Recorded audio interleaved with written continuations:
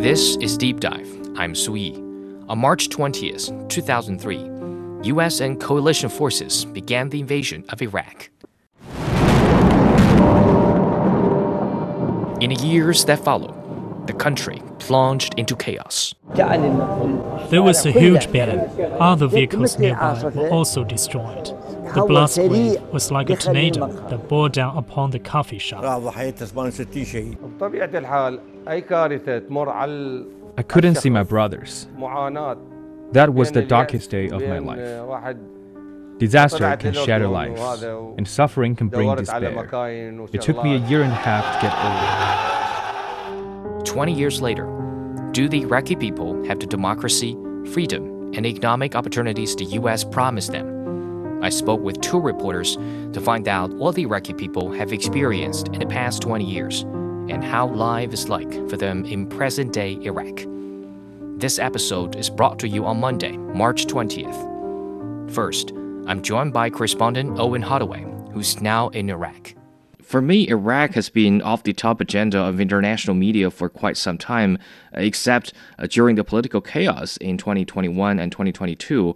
So first, could you describe what life is like in Iraq? Is the country still like a war zone? I mean, it's a mixed picture, to be honest. Back in the past, it was much more violent, and certain areas were completely no-go areas. This was particularly when there was a major sectarian breakdown in the country. I can specifically speak of, the rise of the so-called Islamic State and their capture of Mosul and vast swathes of the north. So in that sort of sense, it was a lot more dangerous. Also, security checkpoints were less solid at that point in time. As for now, it's somewhat stabilized, but the endemic problems that really gave rise to sort of the sectarian conflict and the civil war that preceded the US invasion, those problems have not gone away. And there's a real fear, I think, amongst particularly the Shia bloc of this potentially escalating again. Iraq is awash with guns. It was awash with guns prior. And, sectarian cleavages and militia cleavages can easily flare up, and the political system, is still very fractious and unstable. And do normal people there still feel they're at war, or life is back to normal already? I think in general in Baghdad there's a feeling that there is a certain normality, but the real problem, I think, is the alienation of the lack of economic opportunities, and the fact of the paralysis politically. And how much can you see the presence of foreign troops or foreign security personnel on the ground? The foreign troops, I mean, there are various bases. The Americans have one in the north, in the Kurdish region. They had another one in the south. I think it's still operational, and they generally focus very much on the sort of narrower now counter-terrorism operations, particularly against ISIL cells and those Al Qaeda affiliates that really operate in certain areas of the lawless Anbar province and Nineveh and those sort of areas. They escalated very much more when the sectarian and the civil war really fully escalated. But now they're very much more focused on counter-terrorism operations. That's not to say that they couldn't escalate up again. The situation, like I said, is very tense still around, and the political problems that gave rise to the sectarian groups that caused the civil war prior have not gone away. You traveled to the country several times over years. What changes did you witness? Are things getting better or getting worse? I think obviously during the peak of, I was there in 2015, and during the peak of the so-called Islamic State, that was a particularly bad situation. The real sectarian problems were really flaring up. ISIS controlled a significant swathes of the country, including Mosul and vast areas of the north. So the situation there was very bad. Ironically, though, the areas that were not controlled, they were remarkably stabilized because of the influx of a lot of money, American money, and also the militias that were, if it was north, the Peshmerga or the Hashd-e-Shabi in the south, were being very much armed, and the focus was to really rid the country of Al Qaeda. And I'm curious, how do local people there today see the U.S. invasion 20 years ago? It's a very mixed picture. I mean, the younger generation, I think they didn't have experience of Saddam, and they just see the corruption, and they were very much alive with the Tashreen. So they really don't have a deep opinion, I think. It's the older generation who probably view it a little bit more nostalgically. Again, it really does depend on the groups. If the Shia groups, it's still very hostile to Saddam. The Sunni groups who really lost their power base with the fall, obviously have a slightly more optimistic or slightly more rose-tinted opinion of the Ba'athist regime. The Christians is a mixed group. I think the main takeaway, though, that what really happened in 2003 is the sectarianation of the political system. Because although Saddam was from Crete and the Sunni areas, I mean, I spoke to an academic earlier about this, and the sectarianization and the confessional system, which really destabilized after, didn't exist prior. And that is one of the Pandora's box that really the Americans and the coalition really opened up when they chose to invade in March 2003. You mentioned the deep historical root of the country, and you covered the damage on cultural heritage in Iraq. Why are you interested in that particular topic? I think it's such a rich history. I'm a little bit of a history buff as well. I do like to read about it. But it dates back to the Sumerians. Civilization. It's really the cradle of civilization, and it's got such a rich history to really I think often tell the wider world. The media environment that Iraq gets is obviously of conflict and the bomb explosions and the destruction very much dominate the headlines. But there is also a rich history and a rich archaeological history and a rich cultural history. And I think there are some lessons culturally, particularly the West and the US in particular should have learnt when they invaded. I think there were a lot of cultural insults and a lot of lack of cultural respect that some of it that really caused a lot of animosity as well. And I think respect of that and appreciation would have actually gone a long way. And I think it's a fascinating country, and I've been coming back here for almost a decade. And how much damage did the war inflict on those human treasures? It's a mixed picture. In terms of the north, Nimrud, that was very decimated. That was taken over by the so-called Islamic State, Al Qaeda. Hatra, another archaeological ruin, was very much destroyed. A lot also of the ancient churches. You may have remembered, last year or the year before, the Pope came and visited. A lot of the Assyrian churches, particularly in the north, were very much destroyed by the so-called Islamic State. Additionally, the dire economic situation with a lot of people, there was a lot of pillaging, and a lot of the artifacts have been taken and sold abroad, trafficked particularly via Syria, but also Iran. So that's really kind of taken away a lot of the heritage. Some of the sites, particularly in the south, were a little bit more protected. They thankfully they had some more security, but any areas where there was particular militia fighting and areas of that, there was significant damage to the heritage of the country. Are there any plans to repair the damaged ones where they are damaged forever? There is. I think the extensive damage of Nimrud is in the north is quite a lot. It's quite a big task to do. There's been calls. I spoke to a gentleman earlier, an archaeological expert, and he's partnering with some of the German universities to take care of some of the stuff out, because they've recently discovered some more ruins in the north around Mosul and Nineveh area. Hatra is another example in the north where there has been some reconstruction that tourists are. But if you don't really solve the endemic corruption and the political system, it doesn't bode well, to be honest. There is protection, and often it's done in partnership with some local international charities and international NGOs and some international partners. But it's a very ad hoc basis and not done systematically through the Ministry of Culture and Ministry of Archaeology. And also understand the identification and repatriation of former terrorist members is a topic for the United Nations. So how is that process going? It's a mixed picture. If you're talking about a lot of the recruitment drive, particularly when the Islamic State, which I can speak about when covered that particular conflict, a lot of the Westerners they came and fought. They had a very extensive online branding campaign.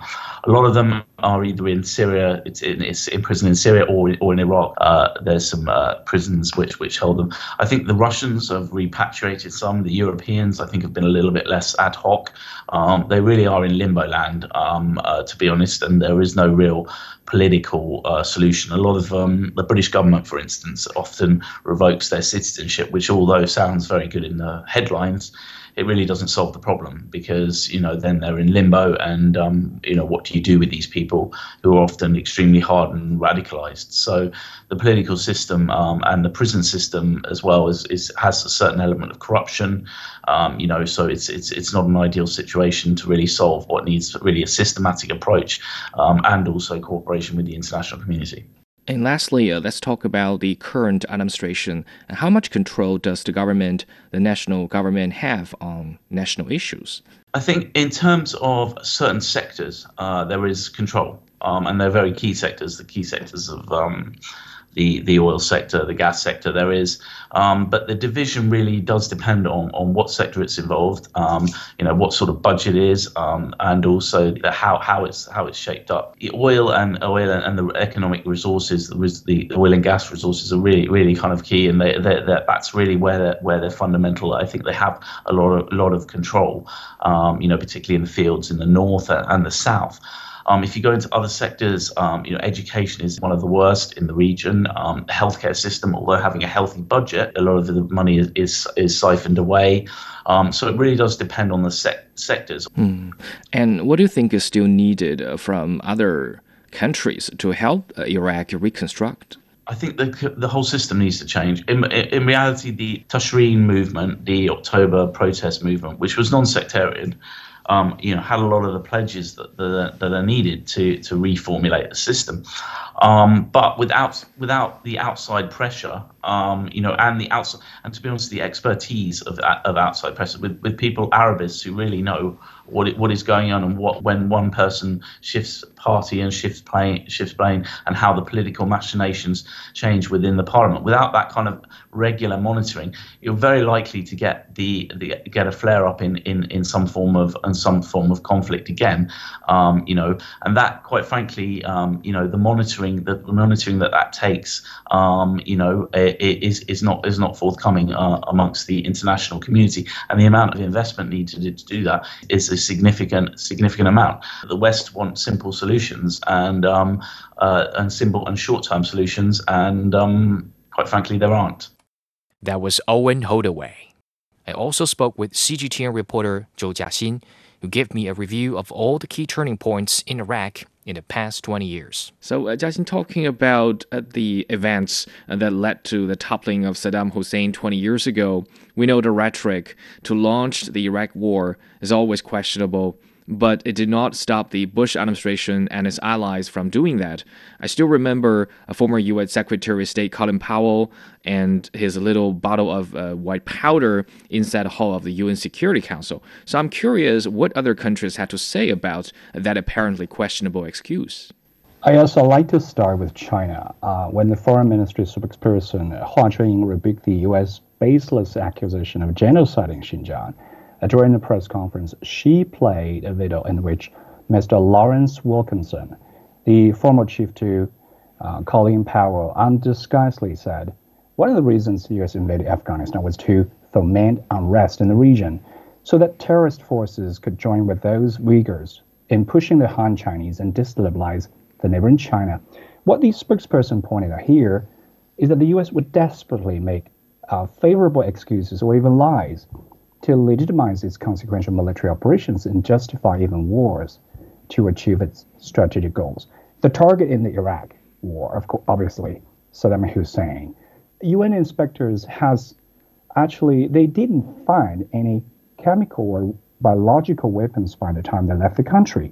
Neither did the US government know if Hussein had any WMDs program at the present time, according to Mr. Wilkinson, who said the invasion was, I quote, the greatest strategic disaster created by America in the 21st century.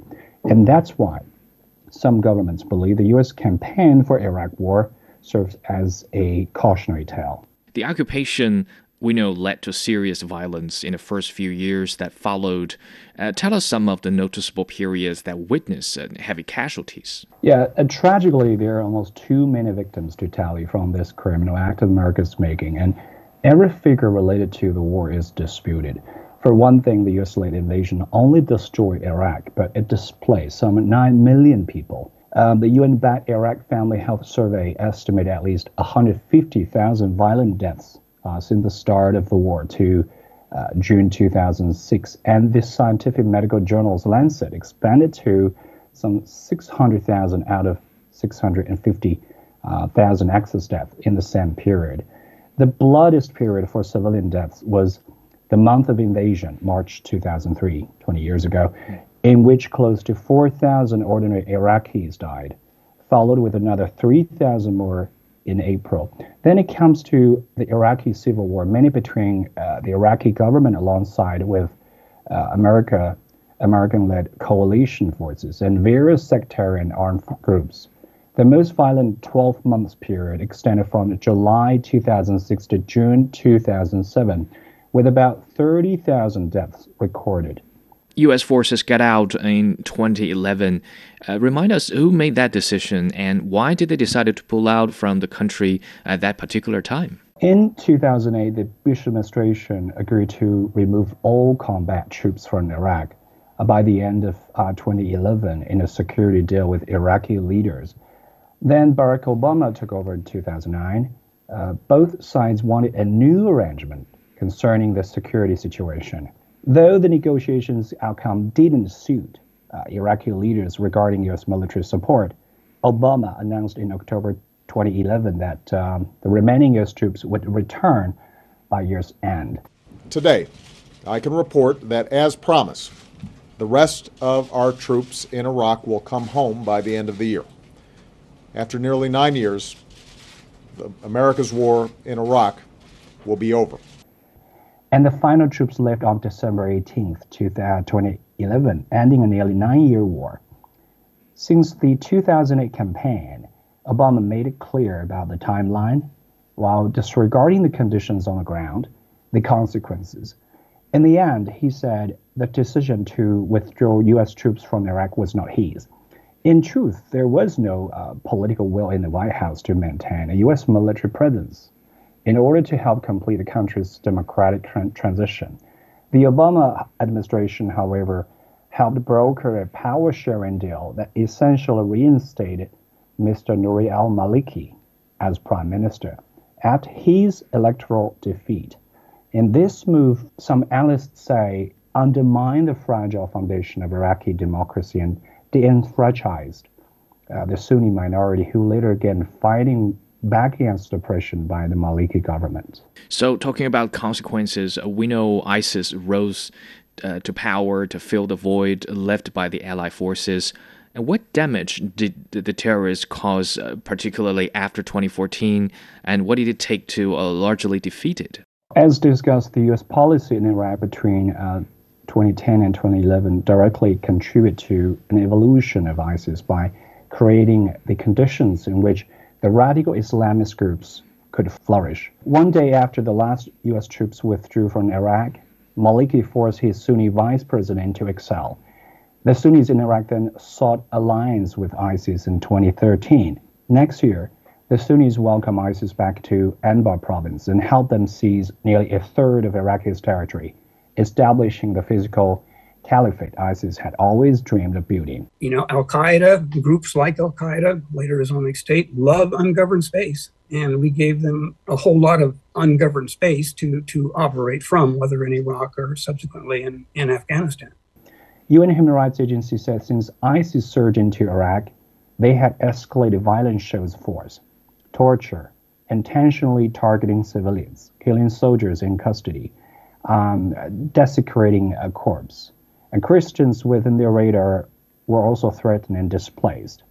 ISIS also threatened to destroy the Kaaba and the Grand Mosque in Mecca, which is consistent with their practice of destroying shrines, tombs, mosques, and other religious sites. So in 2015, ISIS expanded into a network of affiliates in at least 8 other countries, increasingly carrying out attacks beyond borders. Years later, I still remember the Iraqi authorities once got angry and issued a call for all foreign troops to leave the country in 2020. Remind us what happened then and how big of an event is that when it comes to the relationship between the Iraqi government and the West? The continued presence of U.S.-led foreign troops in Iraq has been controversial, markedly since the U.S. drone strike killed senior Iranian military figure Qasem Soleimani, who just touched down in Baghdad in January 2020. Soon after the killing, Iraq's parliament passed a resolution calling on the government to expel foreign troops from the country as the Iran-U.S. tensions escalated.